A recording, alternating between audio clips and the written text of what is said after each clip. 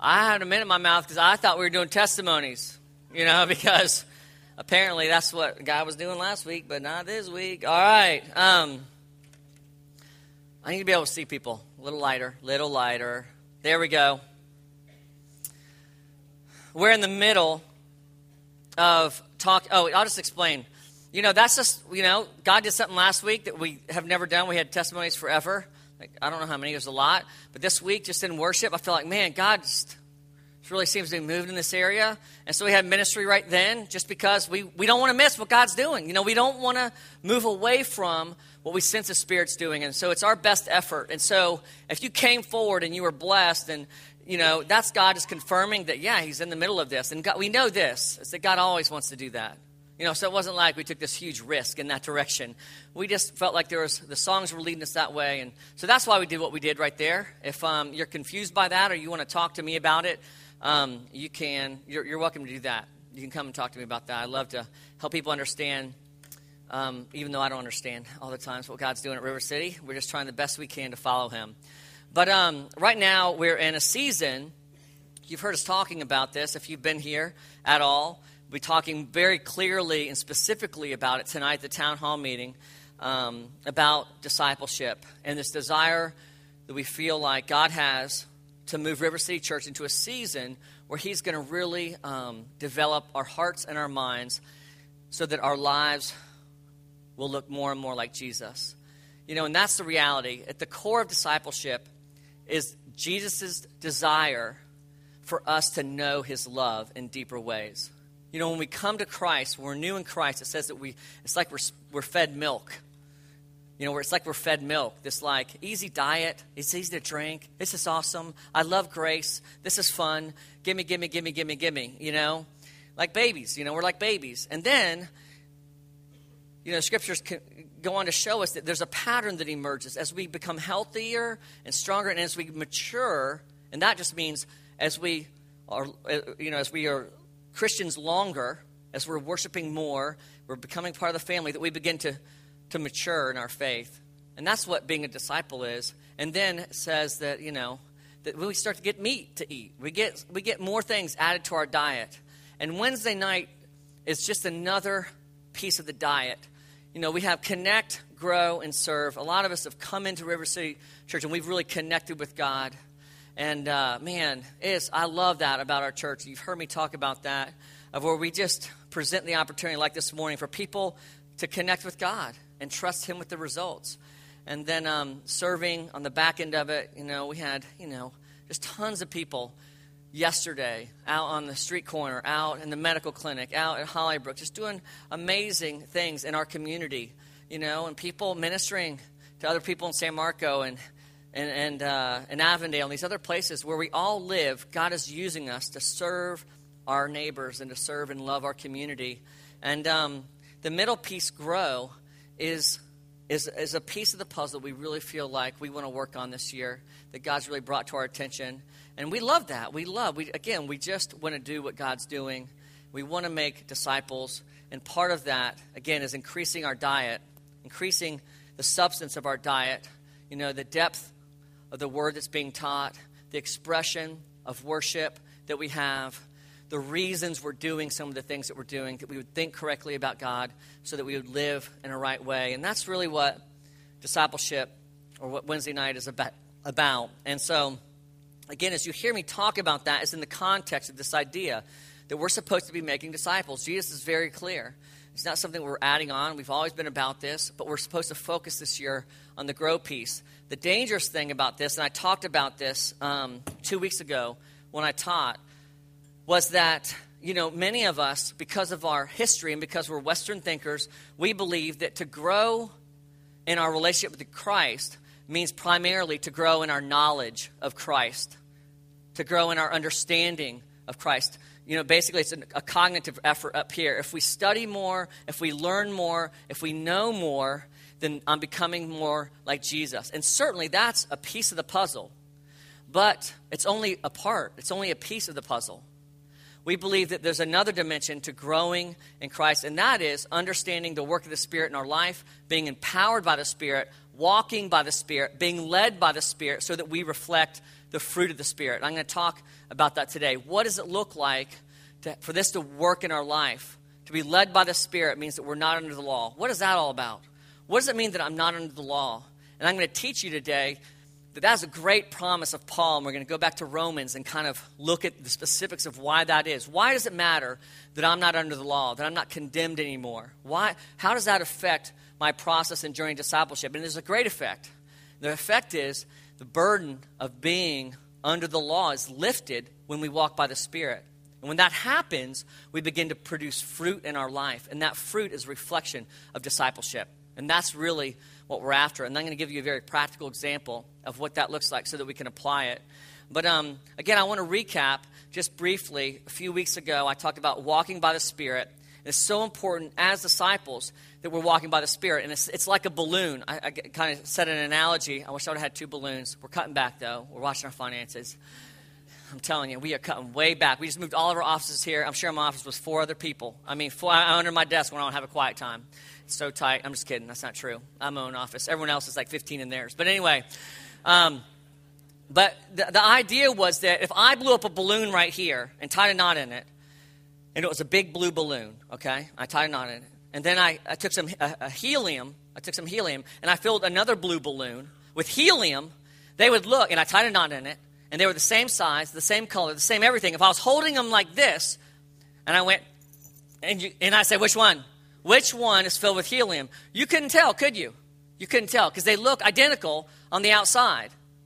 But one of them has been given the gift of flight, the one with helium. One of them is empowered by a supernatural gas called helium that allows it to fly and do something that balloon can't do. Even though they look the same, the power in the balloon is totally different.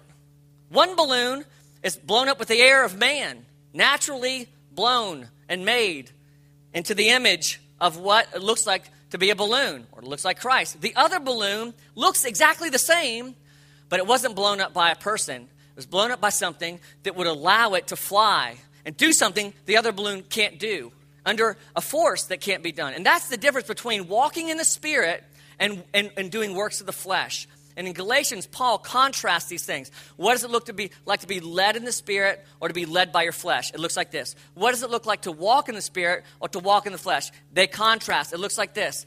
On the outside, it might look the same, and he teaches us this because you can look the same, but totally be empowered by works and by your flesh as you can by the Spirit. And it's so difficult. It's so difficult. It's so important that we learn this, though, because what we don't want to do is become a church where everybody's really disciplined with their life and they're back into the place that many of us have come from, and that is the most disciplined person wins. It's not about Jesus. It's about what I can do. It's about my discipline. It's about me studying the Bible the most, me going to church the most, me doing all of these things, and certainly those things are important. But they're a means to an end. And last week I said, I say heretical things at the church all the time, and then people say, and they take them out of context. Like 2 weeks ago, I said, we're not a Bible-believing church. We're not a evangelical church. We're a charismatic church. And so, I'm sure all over the web, because we're such, a powerful force on the internet, people are saying, the leader of River City Church says they don't believe in the Bible. They don't care about the Bible. He threw his Bible on the floor today. And one service he stamped on it, whatever, at the life course. I did that, but it was in context. I'm not going to tell you now. But anyway, and certainly we believe in the Bible. We believe the Bible study is important. We believe that being evangelical, that sharing the gospel with Christ is primary, essential to the gospel of Christ. The Word of God is authoritative and inerrant, and we believe it with all of our hearts. It is our guide. But it is a means to an end. There won't be a Bible in heaven. We'll know everything in the Bible. We'll know all. We'll know everything in the Bible. And so it's a means to an end. So what I was saying, the most important thing is that we're led by the Spirit, that we walk by the Spirit, that we're empowered by the Spirit. Because only then does God get the glory. Only then is God glorified and people are drawn to Him. I can't say that. It's dangerous, though. I'm going to say it anyway. I'm going to say it a different way. It's dangerous, though. How many of us have Christian personalities that we almost worship? We wouldn't say we worship Him, but we live our life like they live their life. There's people that we really admire. And Paul tells us in another scripture, you should be like me. You should, and so it's not all bad. But many of us, we've almost placed certain Christian personalities on a pedestal instead of putting Christ on the pedestal, believing that I can do all things in Christ that strengthens me. That there's unimaginable things that I can do that I can't even ask for that are greater. That's the promise of what it looks like to walk by the Spirit. Not being motivated to be like anybody else, not being motivated by our guilt or our shame, but learning to be led by the Spirit so that we will reflect the fruit of Christ and people will be drawn to Christ. I meant to say this last week. It was at the top of my paper, of my sermon. And it's really what we're after in discipleship. Discipleship is not about doing the right things. Discipleship, let me say that again, it's not about doing the right things. That's what we've been taught, though. If you do this and you do this, if you're a Christian, you'll do this, you'll do this, you'll do this, you'll do this. You don't do this anymore. You do this and you do this. Don't do that. You do this and do this. It's about doing the right things now. But that's not what discipleship is when we're led by the Spirit. When we're led by the Spirit, discipleship is about doing things right. Doing the right things right. And the very end of the talk today, I'm going to say, what does it mean then to love our neighbor? What does that look like in a way that's correct in being led by the Spirit? That's what we're after. Let's go back to Galatians 5, 16 to 26. If you have your Bible, it's in there.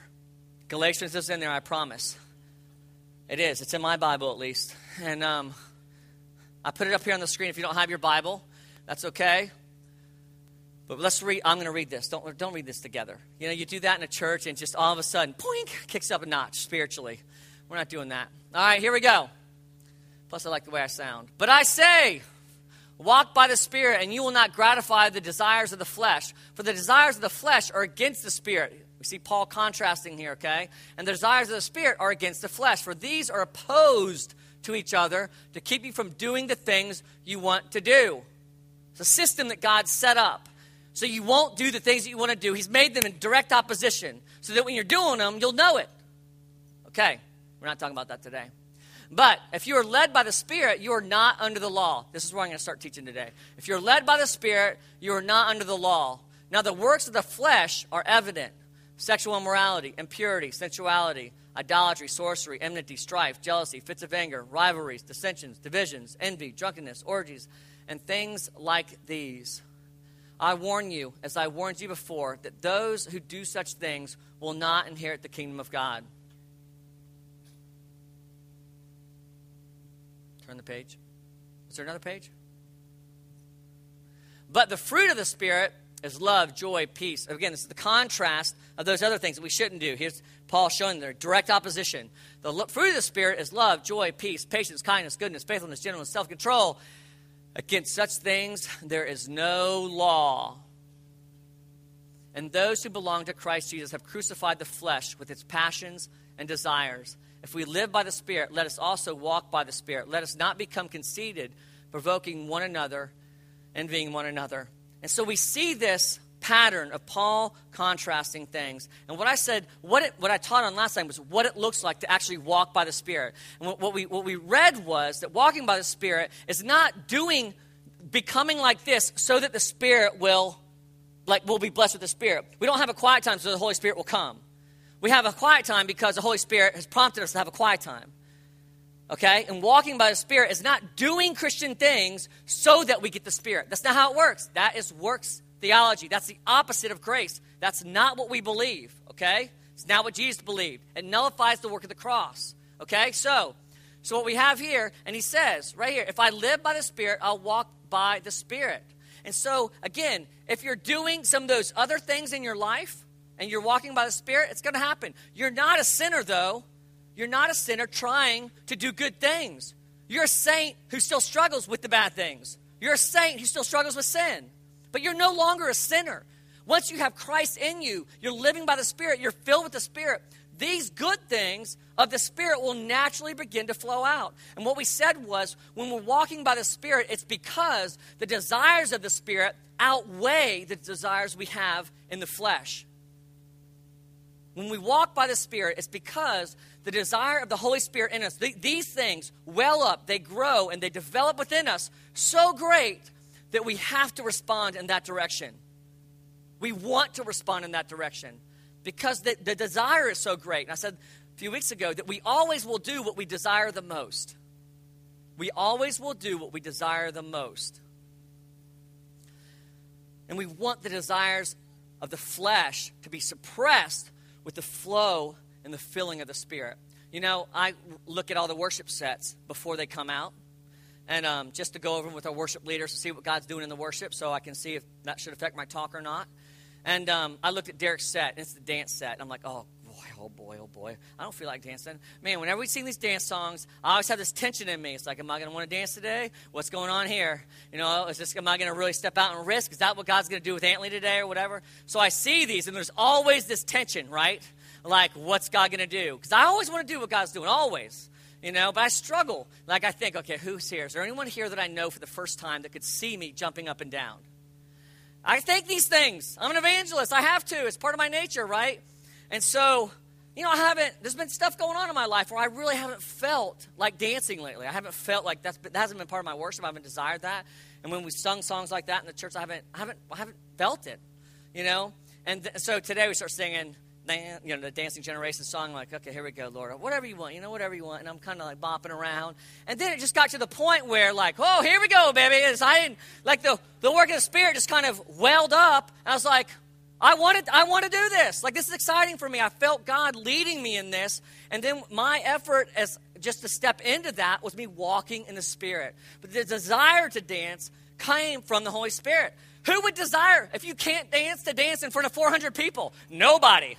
Knowing that the web stream picks me up on the front row. It does. I promise. I don't want it to, but it does. You know, but that's what it looks like to walk in the Spirit, to be led by the Spirit. The Spirit fills us, and then we step into it, and we end up, hey, woo, I'm walking by the Spirit. I'm dancing by. This is what it looks like, and that's what we're after. And so what does it look like then, led by the Spirit and not under the law? In verse 18, the phrase being led by the Spirit simply makes more explicit the initiative of the Spirit in the life of the Christian. Being led by the Spirit. We don't lead Him, He leads us. We're being led by Him through the stronger desires He awakens within us. Holy Spirit's in us. He awakens these desires. He shows us, my desire is to lead you. Will you follow? And when we follow, I'm getting ahead of myself. We're walking in the Spirit. Walking by the Spirit and being led by the Spirit are basically referring to the same thing. Being led by the Spirit stresses the Spirit's initiative and enablement or prompting, okay? Walking by the Spirit stresses our behavior, our resulting behavior. Remember I said the sock drawer 2 weeks ago? I said, you know, it's like if you go to the sock drawer, you don't pray about what color sock to wear, but in the midst of picking socks, you see your favorite pair, and the Holy Spirit goes, boink, oh, your brother loves that pair of socks. That's his favorite pair of socks also. And you're like, ooh, I wouldn't have thought of that. That's not me, because I want to wear that pair of socks. The Spirit says, boink, there we go. There's a little love, a little compassion, fruit of the Spirit coming up. Now, what am I going to do with that? The Holy Spirit becomes so great, they go, I'm going to leave that pair of socks for Him. And you take the bad pair, the drunk pair of socks, you know, that falls down on your leg. I know. I hate drunk socks. Drunk socks are the worst. You put them on, and by the end of the day, they're like around your big toe. What's that all about? And so you close the door, you close the drawer, and you're like, all right. And that's you walking in the Spirit. Spirit prompts, ooh. I don't want that. That's the Spirit. I'm going to leave it for Him. I'm going to leave that pair of socks for Him. That's you walking by the Spirit. And we've all had this happen. We've also had it happen when you're like, ooh, that's my favorite pair of socks. Yeah, but your brother likes that too. And you're like, oh, but it's so cold out. I'll let him wear them next week. You know, you put them on. That's you not walking by the Spirit. I'm just saying. Okay, that's what it looks like. Simple illustration. The Spirit leads us by creating desires to obey God, and we walk by fulfilling those desires and actions. This explains then, this doesn't explain, I'm going to explain it to you in a minute. This is John Piper's sermon divided in half, okay? And some of you don't know who John Piper is. You probably think he's like a pastor down the street. We go back and forth. Tell people that. Antley knows, my pastor knows John Piper. He steals his sermons all the time. He's like some big wig or whatever. I steal his sermons all the time. But I just say it so that I don't get in trouble with Jesus. Okay, so Piper's church obviously understands, because he writes, this explains then why we are not under the law, as verse 18 says. How does that explain that we're not under the law? It does it to me. I do a little research. If you are led by the Spirit, i.e., led by him to obey the law, then you are not under the law. You need me to explain that, don't you? Uh-huh. So I get paid the big money. All right, so the 10 Commandments, originally, 10 laws given to God's people. For what purpose? To make it feel bad? No, to bring freedom. God's law was originally created to bring freedom. So there was 10 of them. 10 laws, you could count them. You could understand them. You knew what they meant. And God said, I want you to be loyal to me. You're not going to be able to fulfill all these, so we have sacrifice to take care of that. But anyway, God's law was created to bring freedom, to bring life to the full. Okay? If God's people followed him. But they didn't follow him. You know why they didn't follow him? Because man, the Pharisees added 613 other laws to it. Can you imagine going from 10 to 613? And there are crazy laws. Insanely, you couldn't follow them all. I mean, we couldn't follow 10. How could we follow 613? 613 new laws to follow. And so what happened with the law is, instead of bringing freedom and joy in the Lord, instead of bringing life to the full and following and being under Yahweh, they became a burden. The law became oppressive, became burdensome, and it weighted down the nation of Israel to where they couldn't do it. They knew they couldn't do it, and they felt guilty all the time, and they felt condemned all the time.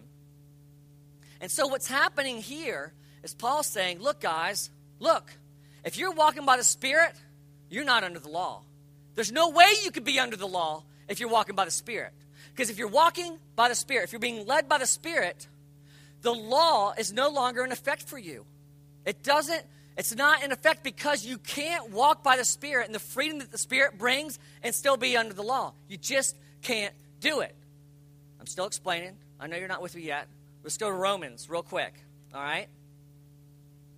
This is Romans 8, 1-4. There is therefore now no condemnation for those who are in Christ Jesus. Okay, there's no condemnation. You're not condemned anymore when you're under the law, okay, if you're in Christ Jesus. For the law of the Spirit of life, here you see contrast again, the law of the Spirit leads to life, has set you free in Christ Jesus from the law of sin and death. What did the other law, what did it cause? It caused, the consequence for breaking it was death. We remained in sin. We couldn't do it on our own. Again, Paul's contrasting this. For God has done what the law, weakened by the flesh, us, what we couldn't do, God did for us. By sending his own Son in the likeness of sinful flesh and likeness of us, and for sin, he condemns sin in the flesh. You're no longer powerful over the people that are in me. You're no longer able to hurt or control or cause people to death anymore. I condemn you. I've paid the price that my Father's law required. I've come to fulfill the law. And anyone who is in me now is no longer under the law. All right?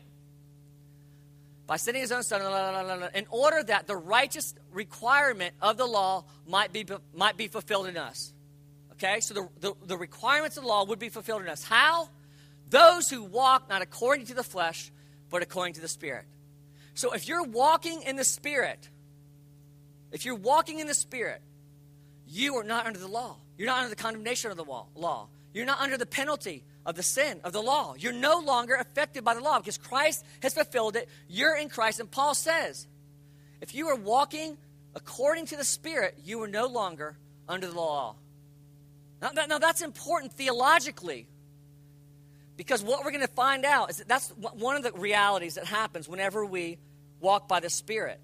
This truth, theological truth, is fulfilled. Now, the second thing that happens whenever we come under the Spirit, or we walk according to the Spirit, is that we realize that what the law used to cause in us no longer happens. What does the law cause you to feel? Guilt. I suck. I'm horrible.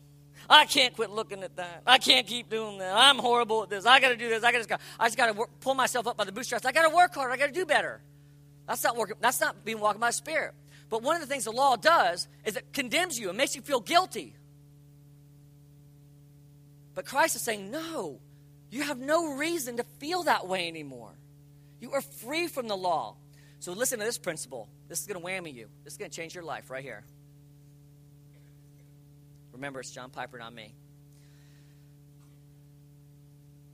If you feel guilt, if you feel condemnation, you can't be walking by the Spirit. By definition. If you are feeling guilty in your life for not doing certain Christian behaviors, if you're feeling condemned in your life, like I stink, or I'm not good enough to be a Christian, God wouldn't want me, you can't, there's no way you could be walking by the Spirit. No possible way. Now that is so important because that becomes a litmus test to how you're allowing the Spirit to lead you and how you're choosing to live. And we see this principle, this reality. Walking by the Spirit frees us theologically from being under the law. Walking by the Spirit frees us in reality of being motivated by guilt, being condemned, and feeling bad about ourselves all the time. Because in Christ, as we walk by the Spirit, we are free. Where the Spirit of the Lord is, there is freedom. 2 Corinthians 3:17. Where the Spirit of the Lord is, there is freedom. When you're being led by the Spirit, to walk by the Spirit, there are no feelings of burden. There's no guilt. Freedom is what we feel when we are becoming like Christ, doing the ministry of Christ. And what happens next, we see in verses 19 to 24, we'll find an expression, a specific expression in a minute. But it confirms this idea of walking by the Spirit, being led by the Spirit, being the work of Christ. So is the fruit of the Spirit. In these verses, Paul contrasts the works of the flesh and the fruit of the Spirit, verses 22 and 23. The opposite of doing works of the flesh is bearing fruit of the Spirit. That's exactly the same contrast we saw in verse 16. Walk by the Spirit and do not gratify the desires of the flesh, is what Paul says. The works of the flesh are what you do when you gratify the desires of the flesh. The fruit of the Spirit is what appears in your life when you walk by the Spirit. So why didn't he say the works of the flesh and the work of the Spirit right here? Why did he say fruit of the Spirit?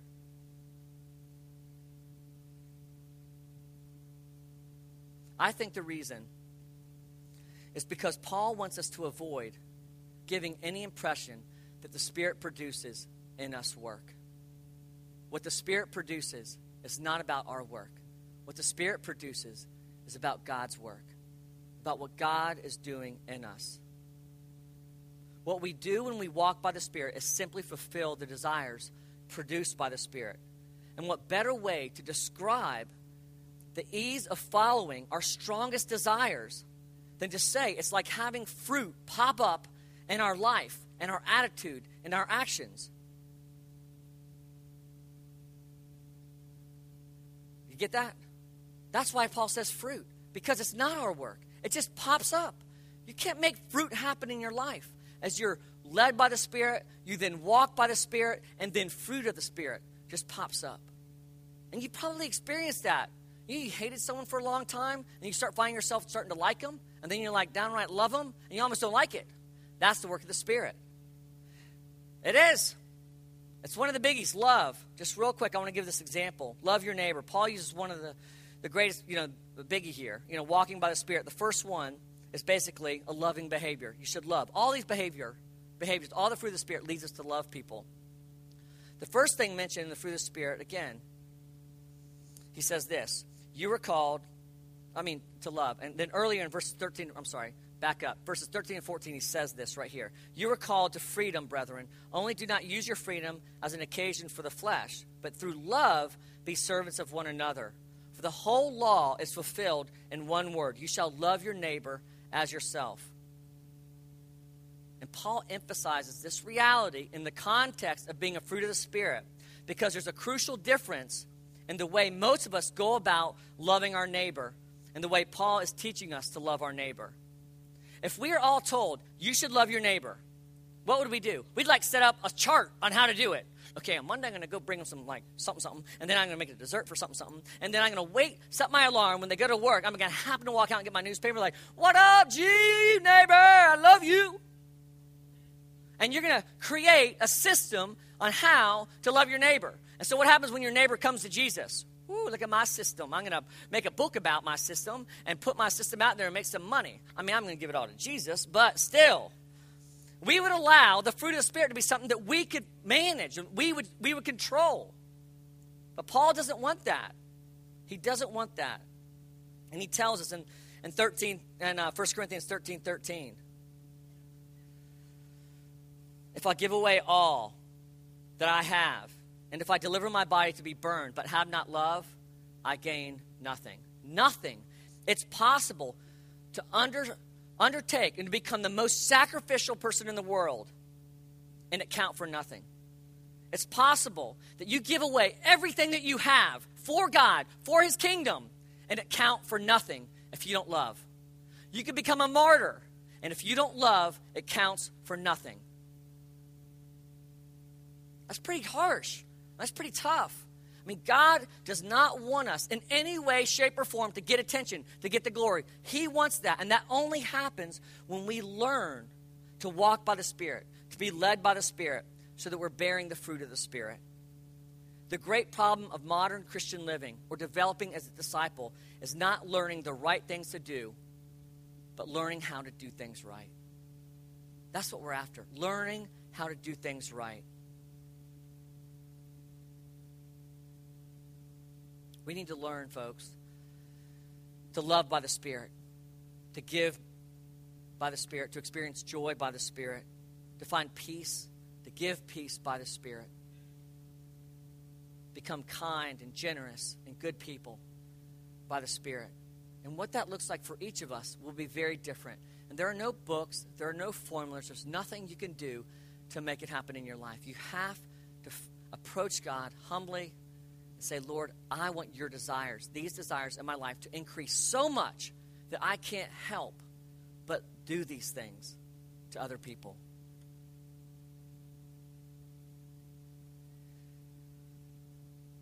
Outside on the table, I said there's no formulas, and there's not. But I have 5 steps.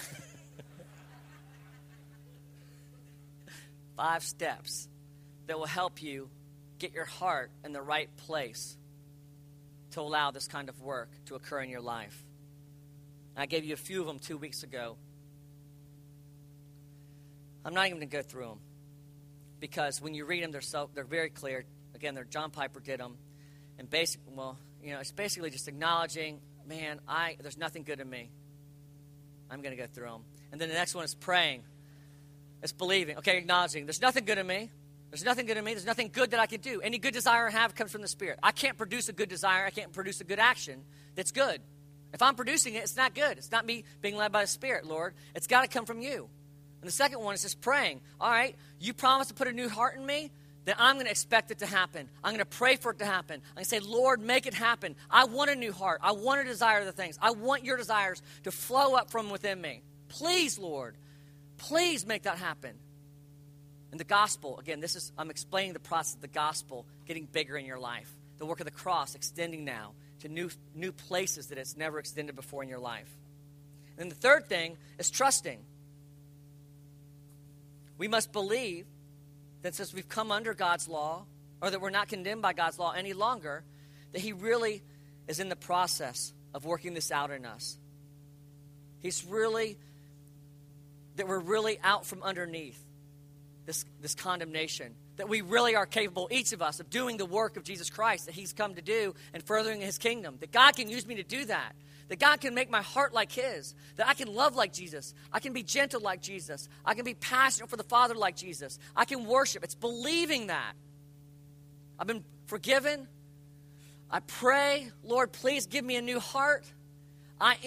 Step number 3, I am worthy. I know this because I'm new in Christ. I'm righteous in Christ. I'm covered by Christ. I'm walking by the Spirit. I desire to walk by the Spirit. And then it's to listen.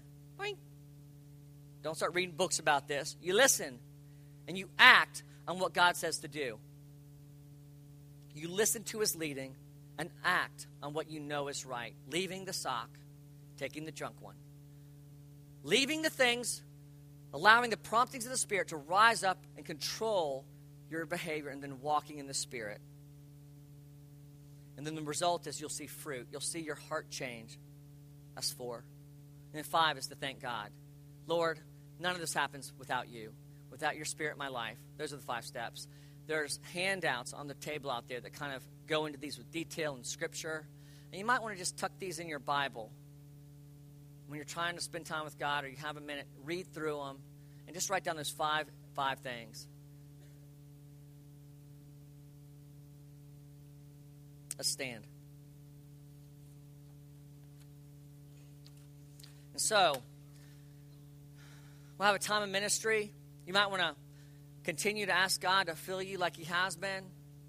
But as God teaches us about discipleship, about what does it look like to follow him? What does it look like to become more like Jesus in our heart, internally, the fruit of the Spirit, the character of Christ?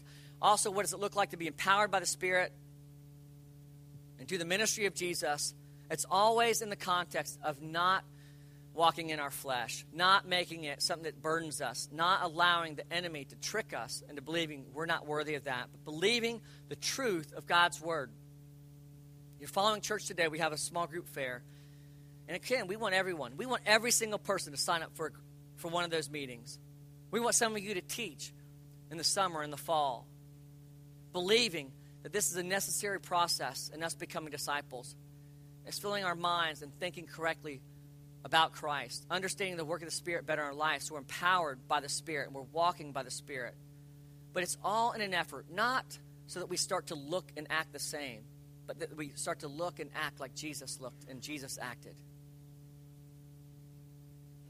It's what it looks like to grow into being a disciple of Christ.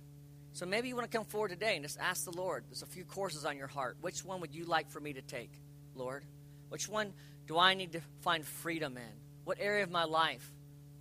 Some of the courses are about the Bible, and they teach very clearly Scripture. So one course is going to walk through the whole Bible in 90 days. There's another course that it talks about the work of the Spirit, about dreams, about being empowered by the Spirit. Some of us that are new into the church, and that's new, would love for you to take those courses. And then others, we're doing one on finances. It's hard to think about anything in your life if you're thousands and thousands of dollars in debt. How does God work that out in my life? But practical living, some's missional. We have about 15 courses. Great stuff. Go meet the people that are teaching them. Go sign up for a course with the expectation that God is teaching you to do things the right way. The Spirit desires to lead you, that you would walk and be led and produce the fruit of the Spirit. That's what we're about, making disciples of Christ. So I'm going to invite the Holy Spirit to come. If you want to come forward for physical healing, we'd love to pray for you over here by the cross. If you want to come forward to be filled more with the Spirit like we were doing earlier, we have room up here. Or if you want to come and allow God to speak to you for any reason. So I'm going to invite the Holy Spirit now. Again, the way we do this every week is, if you're new, we ask you to close your eyes so you're not distracted. You hold out your hand so it looks like you want a gift. You want whatever God has for you. And you never know what God's going to give. You never know what God wants to speak to you. You never know. Never. And so we're just going to stay plugged in for a second. As you leave, though, just know the fair's out there, but we'd love for you to receive prayer. Allow God to speak to you about this. We want everyone doing what God wants them to do.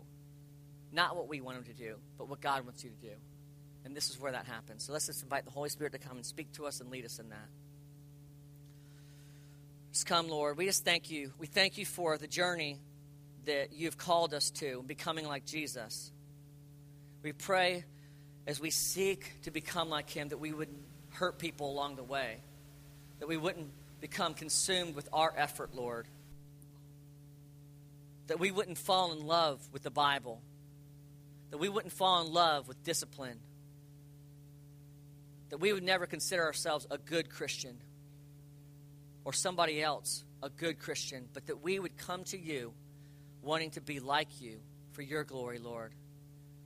We pray, Holy Spirit, that you would come now and protect us from the enemy and all the lies that he would love to whisper to us about this journey you've called us to. We pray, Lord, that you would humble us and bring us to a place where the desires in our heart, the desires of the Spirit, outweigh the desires we have as human beings in our flesh. Just come, Lord, now, through the power of your Spirit, and fill us